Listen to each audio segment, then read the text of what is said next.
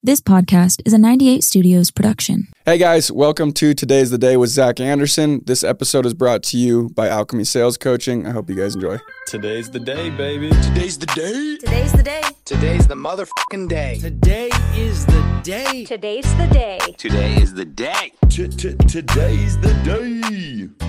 What up, everybody? Welcome back to Today's the Day with Zach Anderson. Today I got a special guest, and I'm kind of jazzed to get through it. This is more of a mystery episode for me, but before anything further, welcome, Cory. Thank you so much for being here. For everybody listening, we have Mr. Cory Sistrunk on, and I couldn't be more excited, man. I really appreciate you making the time and getting out here and getting vulnerable with me, dude. It's going to be a lot of fun. I'm stoked. Yeah, happy to be here.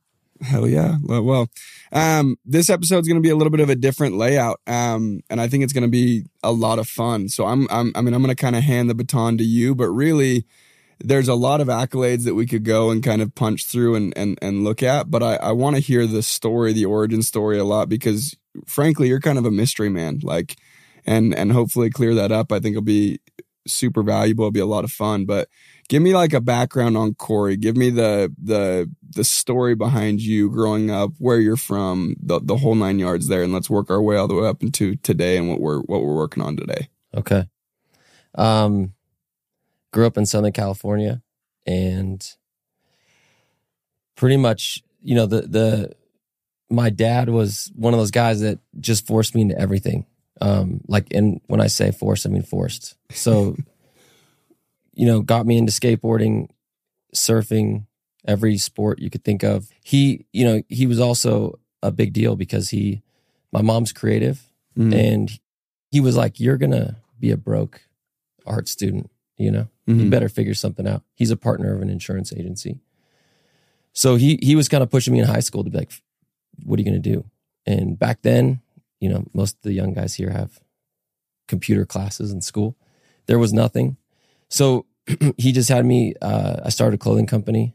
I think before it was a thing. I think it happens more today. Mm-hmm. But it drew some stuff out on a piece of paper, had no idea what to do. But we sold them the next day by lunch. We made 50 t-shirts, sold them.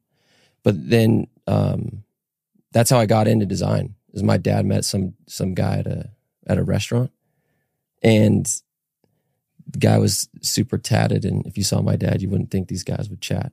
But your dad was sharp, like just straight as could be, straight as an arrow, suit and tie. Oh yeah, every day, suit and tie. Wow, every day. That's and he saw the guy, and I think for him, he had surfed a little bit as a kid and was like interested in it, so he was just like interested in this human, and went and talked to him.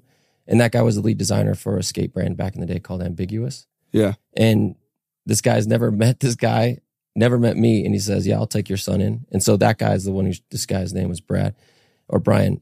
Brian's the one who showed me how to design. Like I'd go to his house, he was married, and he would just show me like on his computer, like literally one thing at a time. And this is, mid 90s. Just took you under his wing entirely. Well, real quick, so before we move on to that, because that's a lot of your story is diving into design, not only what you have designed, what you've accomplished with it, so on and so forth, but rewinding a little bit, you said your dad like forced you into a lot of things, like skating, surfing, stuff like that. Why do you think? Was he just like living through you, or was he like what? I think there's times where I felt that way. With football, I thought I was going to break his heart, and I really did. Football was the one he didn't force when I was younger.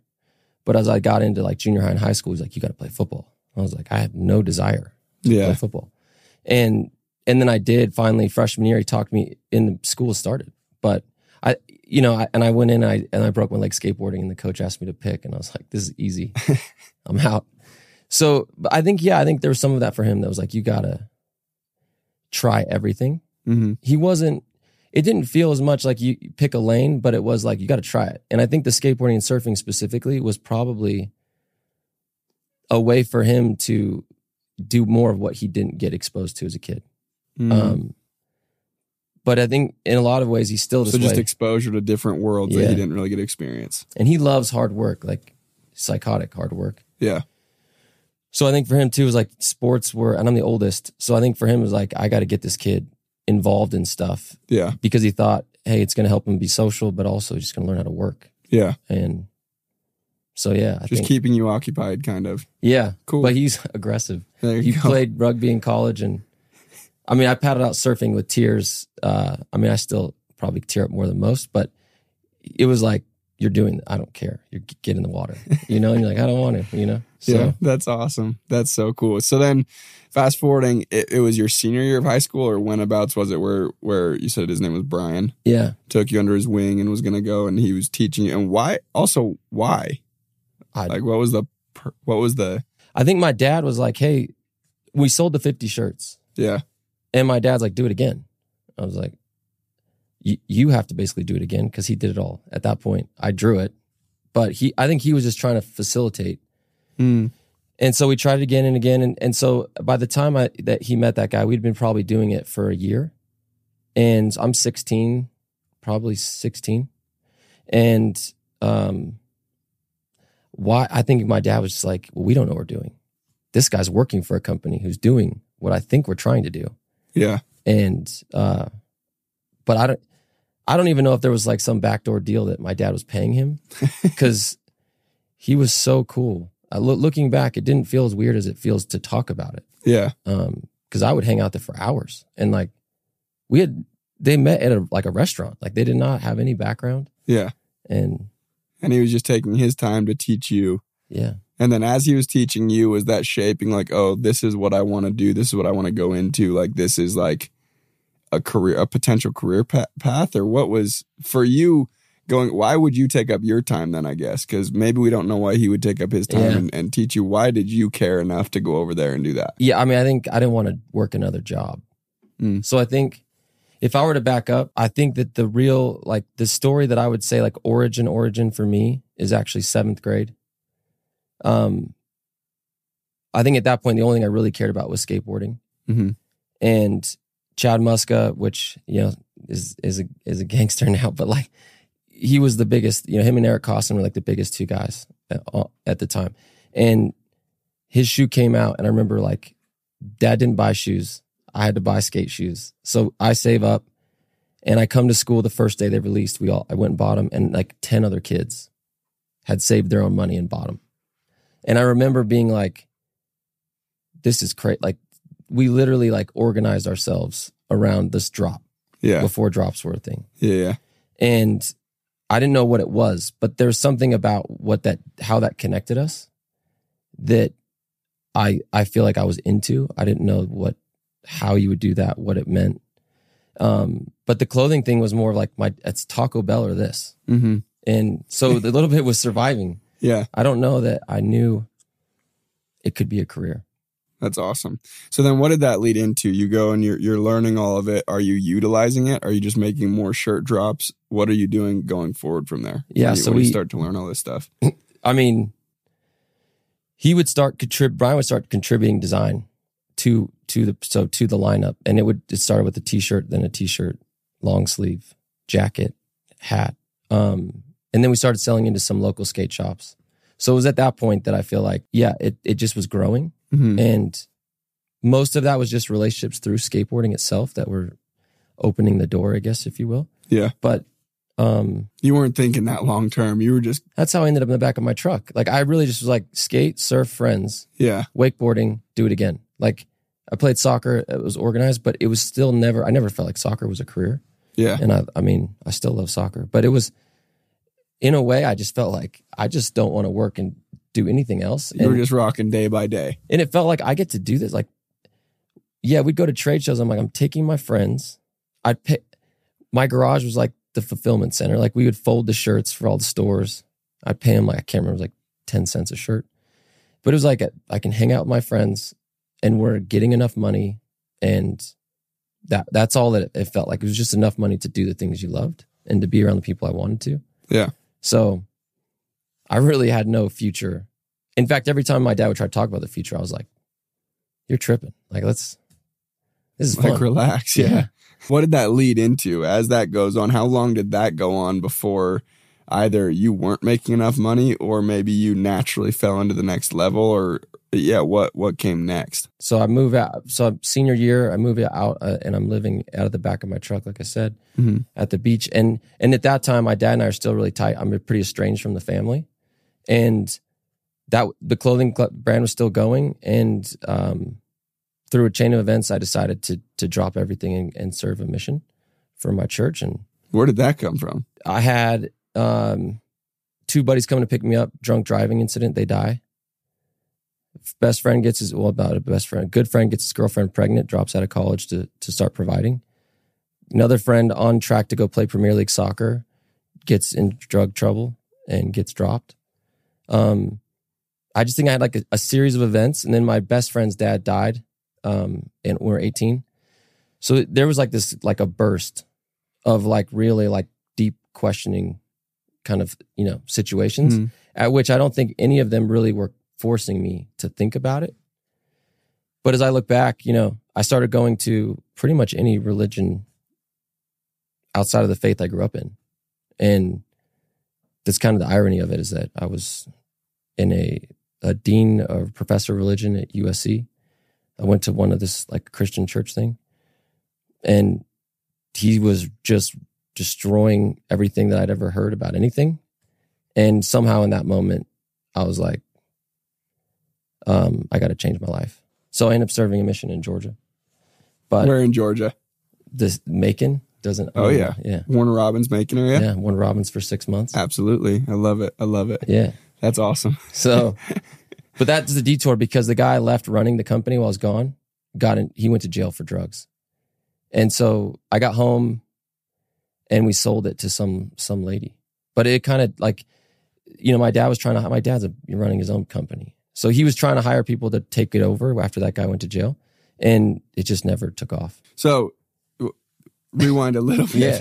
So you served 2 years, you left 2 years, right? Yeah. Series of crazy events, found yourself questioning things. You ended up on a 2-year mission for your church in Georgia, so just across the country. Yeah. While you were gone, company fell apart. Your buddy who was supposed to be running it got into trouble, wasn't able to maintain it. Your dad obviously tried to help as much as he could, but he was running his own business. So then you fly back to California, and then you say you moved to Utah chasing a girl. How does that happen? You got to California, you knew her, she moved to Utah, you followed her, or what? Yeah. I mean, I got home and I think I went out surfing with a few of my friends, and I just realized like I feel so lost. Like it was weird to be back at home and feel lost, but felt lost. And then my cousin introduced me to a girl, and she was moving to Utah. And my mom's like, actually, I registered you for some UVSC school while you were gone. I didn't tell you. I was like, well, I'm going to go to art school. And so I don't know, but I'll just go for a semester. So it originally was like, I'll just go up for a semester. Yeah. I'm already don't know which way I want to go right now. So, and that there's no wrong option at that point. It lasted 3 weeks, but it got you to Utah. But I was here. But it got you to Utah. It got me here. So then you moved out of state to follow some girl. It lasted 3 weeks, didn't work out. Then what? Met my wife at school. Who's the coolest, by the way? She's insane. Yeah. So I met her and still didn't want to be here. So I moved back to California. She saw that as a sign I didn't care about her. We broke up. Rightfully so. Yeah. Right. I think at the end of this, you'll realize I make a lot of mistakes. Everybody does. So yeah, I wanted to go to art school, and I felt like I couldn't get access to what I wanted to here. But I was already like a mess. Like I didn't think I was ending it. I was like, just come with me. She's like, you can't even say I love you. I was like, I love you. That didn't work. Spur of the moment. Yeah, I tried. So we did long distance for a while. And then over time realized I was like, she was it. I kind of knew the first night, which was stressful because most of my friends, I mean, a lot of them are still not married. Mm-hmm. So at the time it was like the idea of thinking someone could be the one, and I'd only had 6 month or less relationships felt like there's no way, you know? Yeah. So I feel like I was kind of sabotaging a lot of the early dating, but she's why I came back. And then, kind of went from there, got married eventually. There you go. I like it. So relationship complications, move back to California, move back. She got you back here. Yeah.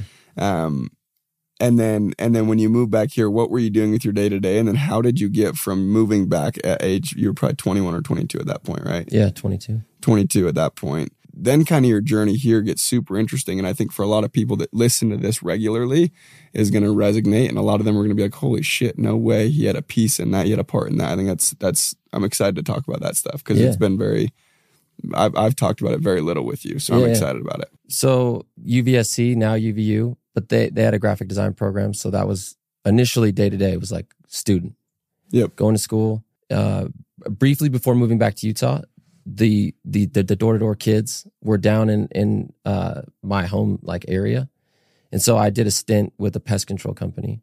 Mm-hmm. So that was my first exposure, and then went to school, right? But then we get married in 2007, and I went and sold for Apex and sold for a summer. Decided that my experience with that company at the time wasn't great. So I was going to go back, and I actually recruited like an office for the pest control company. Mm. And then like 3 weeks before it, Bodie Gardner was my regional at Apex. He's the one who called me and he said, hey, we're going to they're opening a design thing at our company. Do you want a job? I don't know. I'll introduce you. And I was like, I guess. So because I'm still in school. Yeah. And I went and interviewed, and again, probably another dumb decision, but I literally dropped. I told all the guys that I recruited that they needed to go and do it, but I'm going to go work at a competitor's design like team. And there's no team. There's one person. But I felt like at that time Apex had a trajectory, and I just felt like they didn't know what they didn't know. So I'm like, I'm going to go in here and be able to just like learn. For sure. In a way that just doesn't happen. Yeah. So learn by actually going and doing it. Like literally. Yeah. That's so awesome. I'm still in school. I get the job at Apex, and I'm a junior graphic designer. And they, it's so cool when I look back. But they were just super, like all the people around me were supportive, and I just kept getting promoted. And then I went from like junior designer to senior designer, and then became the art director there, and was just running all of the creative. I credit to Bodie Gardner and Kevin Swiss were the two guys that like just were mentoring and clearing the way for me. Yeah. And then, you've obviously Todd, well, for some reason, Todd was also giving trust. When you look back, I was 23, 24. Yeah. And it was like, you got this. Like, it really felt like full support. What do you need? Let's go. Yeah. And so in a way, but it was exposure. Mm-hmm. And then one day Todd comes in and goes, we need to change this thing. We're going to do smart home. I'm like, well, the URL is Apex Alarm. That's a problem. So that's where the rebrand took place to Vivint. Mm-hmm. So, and this is what year? 20? It's 2011, I think. 2010. Got it. Is when it switched. Yep. So yeah, I was there, and about a year after the rebrand, I had an opportunity to go to San Francisco, and obviously had to draw to get back out of Utah. So I decided to take the job. It was a studio there that was 30 years old, and they were just doing architecture. I have no background in architecture, and they wanted to I should back up. I met this guy when he designed the first building of the Vivint campus. Oh, got you. So the architect that was hired, my friend was working at Vans, one of my buddies from growing up. So when that building came up, they showed me the plans, and I was like, this looks terrible. Like, it just looked like a corporate office. So we flew, and we went and looked at like Google, Vans, a couple others. I can't remember, just like a day trip. Hired this guy. That we worked on that project. So that was my first exposure to like buildings. And I was intrigued that when you think about brand, the building is like the thing that like shapes it. Like, it's built in that house. Yeah, literally. So I'm like, it was such an interesting project to like shape the environment for the first time. And he was super intrigued by like having me as a counterpart. Cause he's like, usually when I design buildings, Like we're just drawing designs, and he felt like I, cared a lot more than he thought I would, I guess. Yeah. So he made an offer. And the offer was like growth. That's the main thing I cared about. But there was no like title. They never hired anyone like me. So I get in there. They taped the glass office closed so no one could see what I was working on because I was rebranding the company away from architecture. And anyhow, first clients were Adobe, and there in the North Face, Google, Apple, GE, a ton of tech, Dropbox. And I just literally, again, someone older than me just said, like, you got this. And he just left me there to do it. That's crazy. So you got taken back out to California after working for Apex, rebranding Apex to Vivint. Yep.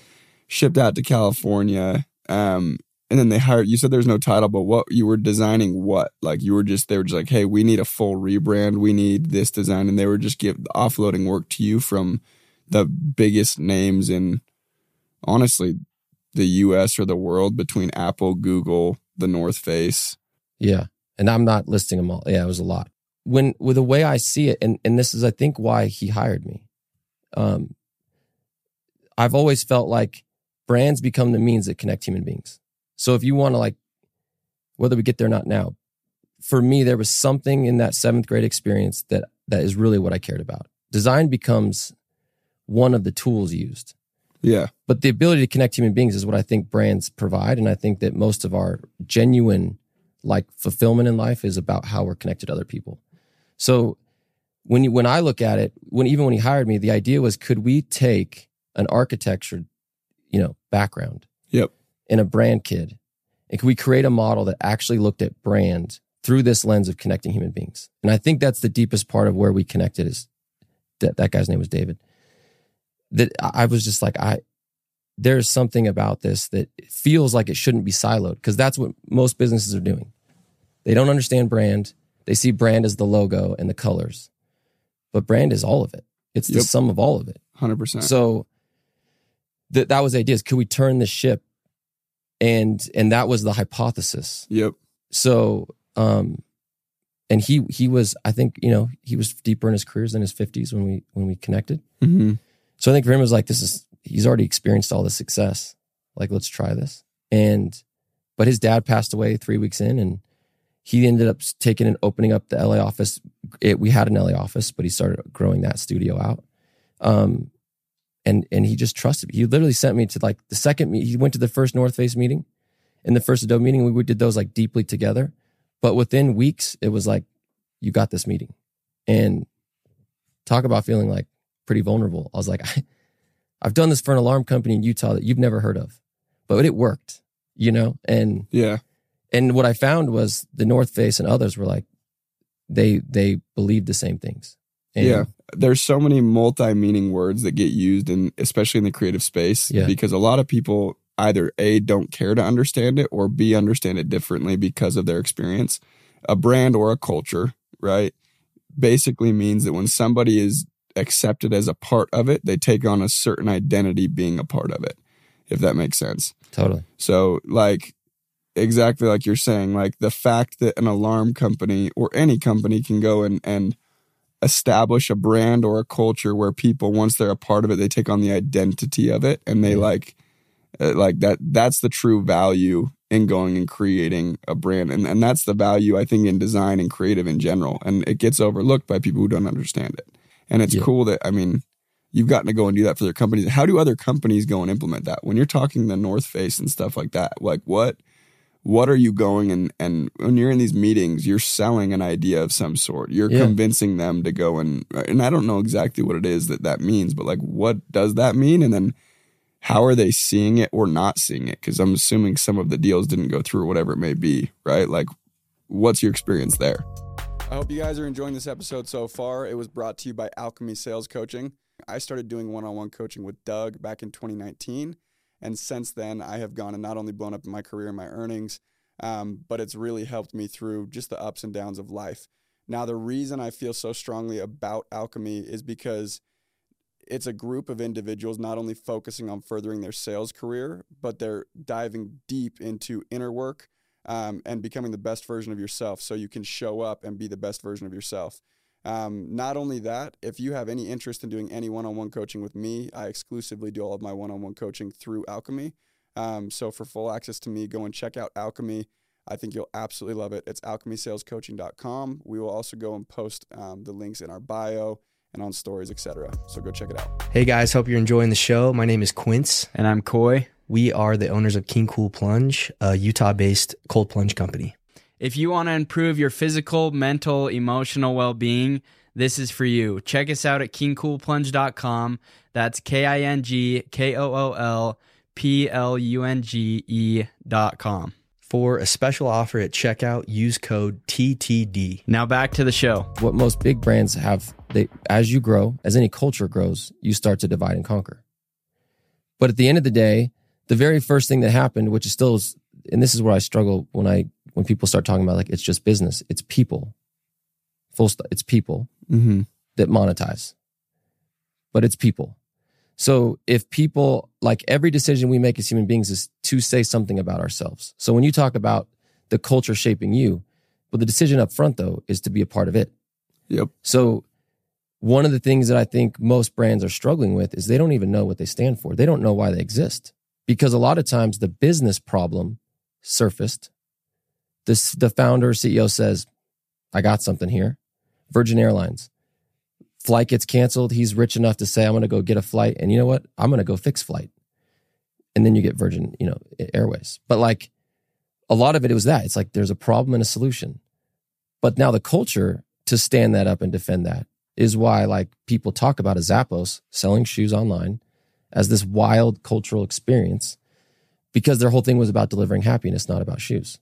But I would say that that's an anomaly when you talk about brand and culture. Yeah. Is that too often the finance guys make decisions without real DNA of what the brand stands for, why it exists, what does it matter in the lives of themselves and especially their audience. Yeah. But so that's probably what do good brands do. They understand that there isn't not a single activity that isn't like by necessity, like intentional, that isn't through this lens of this is why I exist. And I would say no different than the human. I would assume that your best people in your life, the people you rely on, are the most consistent. Doesn't mean they look like you. It doesn't mean they sound like you, but their values line up and you know what you're getting. Yeah. And when they live in that authentic state, you're like, I'm in, right? Yeah. If someone's wishy-washy and every time you're around them, they change their behavior, you're like, I don't trust this person. Yeah. So, well, a lot of brands are doing that. Because as they grow, they hire new executives. New executive comes in, I'm taking finance a different direction and I'm going to charge more. Next guy comes in and says, I don't like the design of this. I'm going to change the design. So what I've always tried to do, which is why I think the work is so different. The way the projects come are usually through like, can you design a new shoe? Yeah. Can you give us a logo? The work that I think I'm actually doing is trying to help them see what they actually stand for. Yep. To stand up something definitive that they then push everything through. And then hopefully a shoe comes out. Brand to me, and I try to do this with each human being, is like, why do you exist?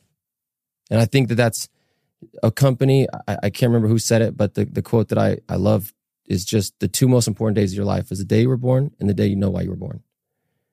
A brand is no different. The day it was born is important. But when we get to the place where, and it's probably my favorite part, is when I can see a founder go, I actually love what I do. I've been making money. I didn't realize why I really do what I do. But the decisions they make are saying something. Yeah. And they're using it to say something. A lot of times they just don't know what it's supposed to say and why. It just happened naturally. You fell into it. Why do you do what you do? Well, my buddy was going out for the summer, so I went. Why are you still doing it? I make a lot of money. No, but really, why are you still doing it? Yeah. There's something there. And it's just often not 100%. Spent the time to figure it out. So you mentioned early on in that as and I love that, by the way. I just want to pick it apart a little bit. As companies go and they scale, are you saying that most companies are created out of a solution mindset? And then as time goes on, hopefully they identify like their North Star and their purpose? Or do you feel like they're born with a solution mindset, they have this North Star and this purpose, and then they lose it along the way, or maybe both. It's both. When your North Star personally, like individually, aligns with a corporation or a company, and they've clearly identified and expressed their North Star, is when you get a synergetic experience, and when you have people go and just absolutely dominate where they are, where some people would fail. Right. 100%. And I think that should be that's the goal. That is the goal. But I would say that... And you probably already said that. I was just relaying it in you just gave me the chills. 5th grade terms so I can understand it. You probably already said it. But. I'm not the smartest kid in the room, I'll tell you that. But when I think about who I'm trying to become, the best case scenario is I've taken the actual time to not just do what other people have asked me to do, not just do what I have to do, but I've actually spent enough time to know what I stand for. And I do everything to be aware of and in control of my actions accordingly. There's some people who I think have spent enough time to know who they are. And I think that's an evolutionary process. You've got to like try things. But when I look at my daughter, I'm like, what do you value? So I have this little values cards game that I didn't play. I did it at an executive retreat one time when I was like in my mid-20s. And I had never actually sat down and wrote my values out. I would say I was pretty principled at that point. I went from pretty lost to feeling pretty like strong in what I was about. I had no idea. And I remember like the word that I was left with, there's like 100 values. You cut it down, you cut it down, you cut it down. And they get you to 10. And by 10, you're like, I want all of it. And they're like, keep going, cut it to 5. Now rank it 1 to 5. And for me, I was like, I had no idea. But at the end of the day, and this is where culture I think matters, is that I can show up as a friend, I can show up as a father, I can show up in business if I know what I'm about. Mm-hmm. And I know it matters to me. And so to the point you made, once you know, that's where I would say the cultures can shape us for sure. But I think the strongest cultures are those who identified who they are and they come in contributing. They come in saying, this is what I believe. So now I'm not worried about what comes back. The cause is enough. So when companies grow, it starts to get lost because in a lot of times to manage culture, we start putting in different sets of rules. You start getting into places where, well, because we got sued once, we will no longer do this, right? And because we want to go public, we will now cut out these benefits because we want to make EBITDA look a certain way. And those guardrails, and don't lose your train of thought, those guardrails, they deteriorate that North Star that everyone's attracted to in the first place. They violate it occasionally, or they can. They don't always, but they violate your core values or whatever. Totally. In this example, what you would call it. Exactly. Yeah. How do you create North Star but actually live it in repetitive and scalable format? The amount of just thinking that takes to set up the cultural benefit. But I just think in general, what gets lost is often the people who are captaining a culture have never thought about it themselves. And that's what I find is when I usually go, hey, why'd you start the company? They'll have a good reason, solution oriented. Why do you still do it? Well, I have a lot of people that report to me. There's a lot of people that depend on me. So what? You could walk away from, people walk away from responsibility every day. So, and you find like that's the thing that I love the most is like it's spending time because as you peel back the layers, everyone has a reason they did it. Mm-hmm. They just don't always know why, right? Yep. Like that 7th grader really didn't know that the shoe mattered to him. I didn't know it the way I look back at the experience and go, that was in a moment and that was a moment. And so there's a little bit of that too with the North Star of like standing up the idea for culture, then going out and testing it and being willing to like keep going back and saying, is this it? Are we doing it? Mm-hmm. Like my parents never came in and said, are we doing it right? Yeah. You know, like where are you feeling like maybe we're stiff arming you or where do you, like, it's just like, you're just going and life's rolling. And I think that's the hope for me is that I don't end my life and just say, well, it just happened. Yeah. But I created the space to say, what do I care about? And did I do it? Yeah. Like truly living life by design. Like Jeff Mendez's favorite, or one of my favorite one-liners of Jeff Mendez is just live life by design, not by default. There's a Jay-Z line for that. Is it? What's Jay-Z's line? I can't remember. It's a little bit cooler. Well, it's Jay-Z. Yeah. But Jeff Mendez to me is up there. With Jay-Z. Yeah.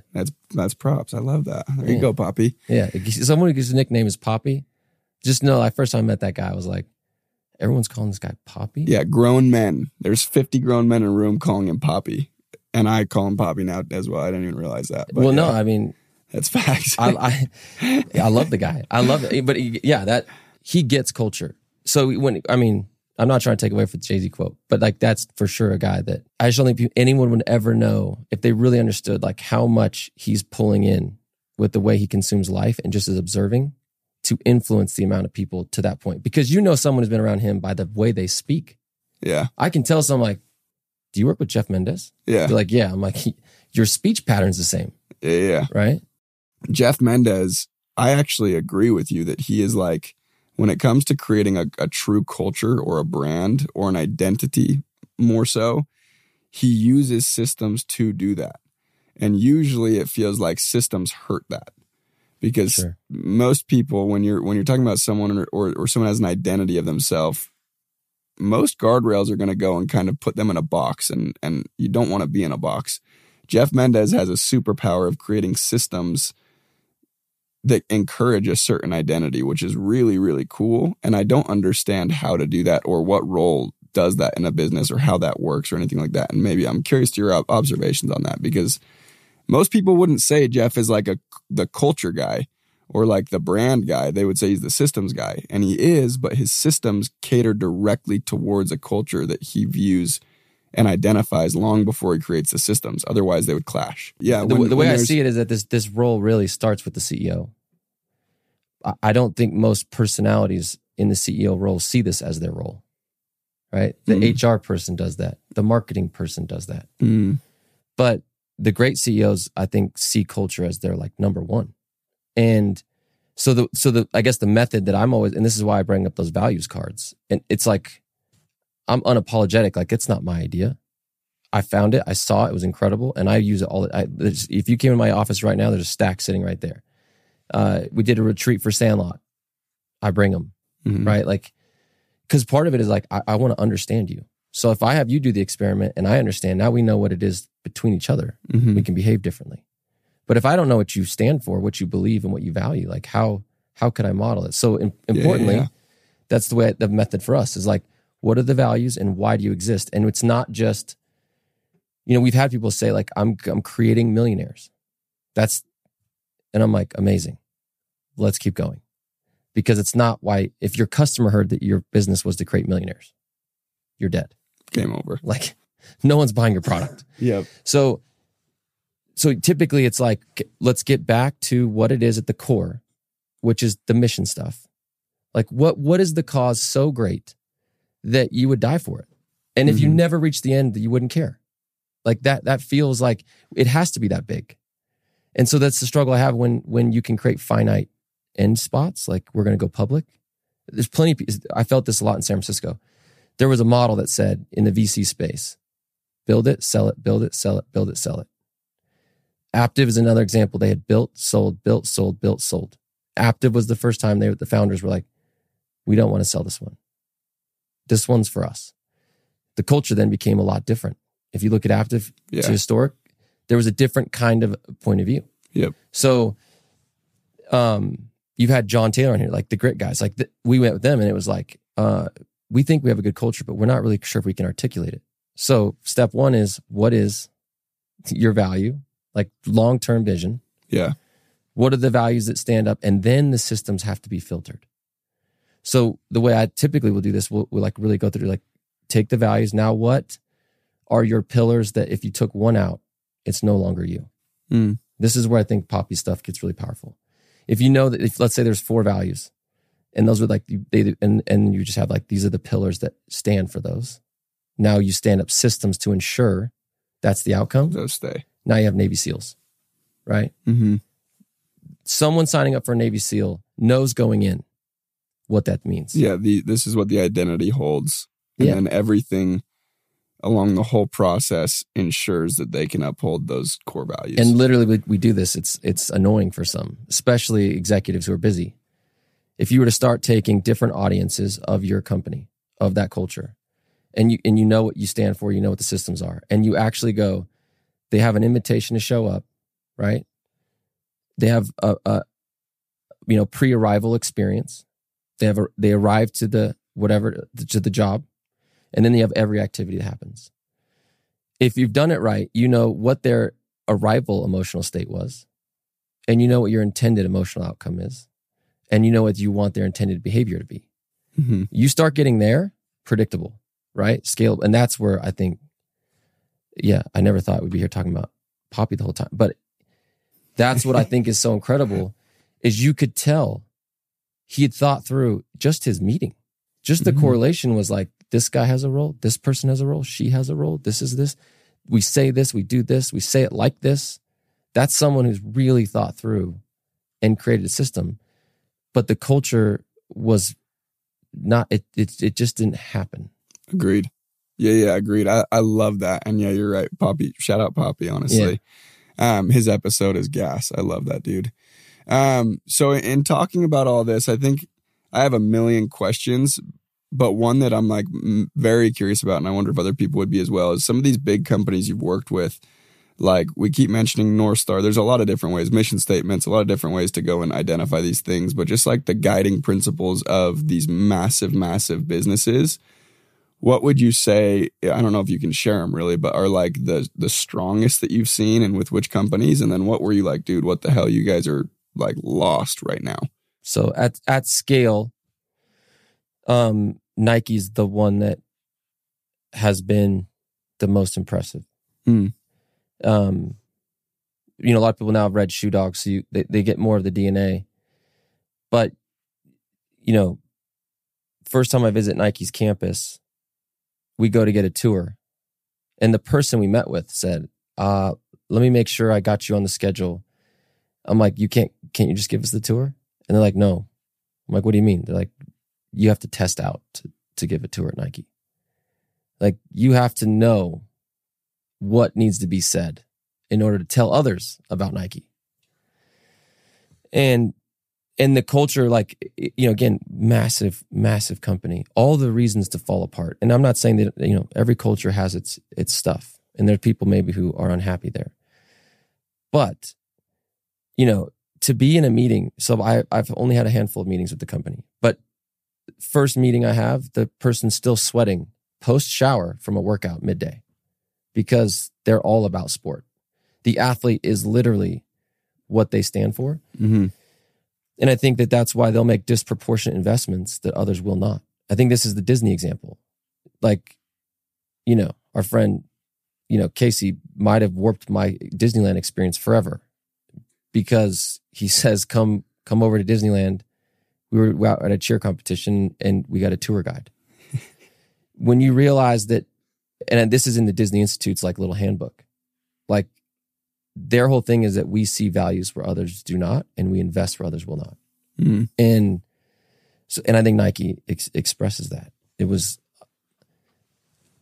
every building is not just like, oh, that's Tiger's building with a name on it. It was like, here's the lore that we built in so that you understand the intentional nature of this. And the kitchen where they do all their innovation is by assignment only. Very few employees at Nike have open access to the kitchen. So they're pushing the envelope all the time. And I think that's why that's how they've stayed relevant. Mm. So that's at a scaled version. I think they've always stood out to me. And, Apple has a million examples, but the irony about some of those companies is like, that doesn't always mean some companies have a ton of success delivering on their value and their mission statement to the external world at the expense of the humans who deliver that. And I think, again, that's where this gets really hard. And why I would say, like, I don't think I'll ever arrive at a place where I'm like, we did it. Or that a company's like, even in my position where I've ever felt like I'm good enough as a husband. I'm good enough as a friend. Like, but hopefully we discover more and evolve to a place where more and more companies behave. And this, I think, here's another thing that really sucks about, you get a founder, they start a company, it takes off. If you're going really fast, you will need outside capital. The second you drop outside capital, you've created new rules. You have new bosses. They want, and local companies, we could go through lists. You sell, it's a great liquidity day, right? People make some money, take some chips off the table. But now you go public, a whole other audience who has no idea what you're doing, why you do it. Frankly, don't care. Don't care. They see one article or hear one thing that could be bad and they start selling. Yep. So that is what's really hard for me, is like some of the best brands or cultures that I've seen are often the ones that are really powerful until they're not. Supreme.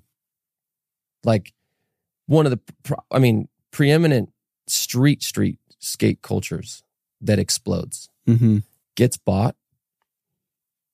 And just the idea of being bought is probably for a lot of their audience, like, thank you. Yeah, I'm out. I appreciate the run. No disrespect.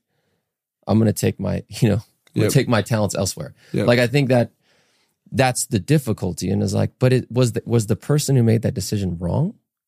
Like, I don't know. Stussy sold, and then the founder came back in and like took it back. There's like this period, if you watch Stussy's history, is like super relevant, completely irrelevant, becomes relevant again. And you found it's the DNA was gone. Like the actual life force had stepped away. Yeah. So I think that, that's what's always really hard for me, is like, I often think, and there's plenty of arguments that make this, that the strongest brands are often the most valuable companies. The culture is never considered in that. So I think that the difficulty is like the rewards of business and the rewards of culture, I don't know line up.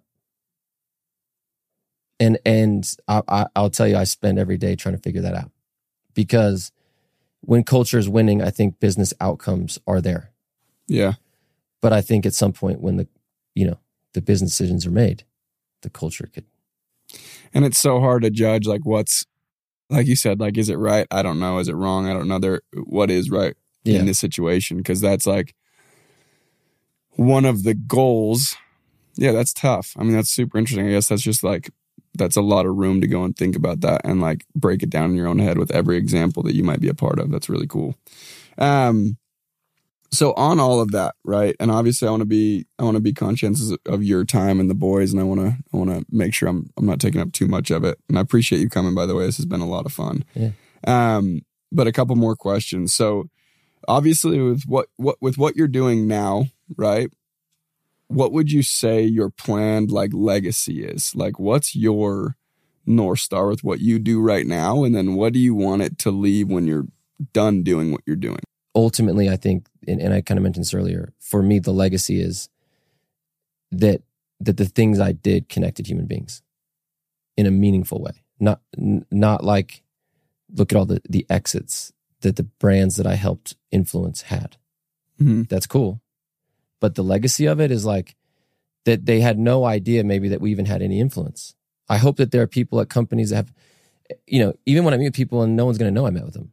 The goal is, can that leader go into their job the next day with a lens that helps them connect in a more meaningful way? So I don't know how you make a book about that, but that's the hope, is that, yeah, I love that.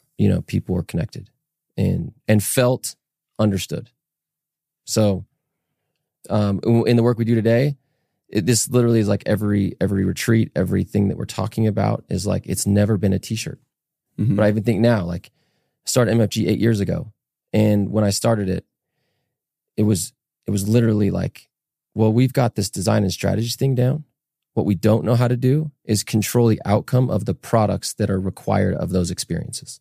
Yep. And that's kind of the way we look at it, is like, the t-shirt is a part of an experience, and in itself, can it be an experience? If I can create experiences that help you feel and believe the things that I want you to feel and believe, then your behavior will change, right? That's the selecting into the culture. You're gonna be like, I'm in. Yep. So you get manufacturing, and then we have a fulfillment group now.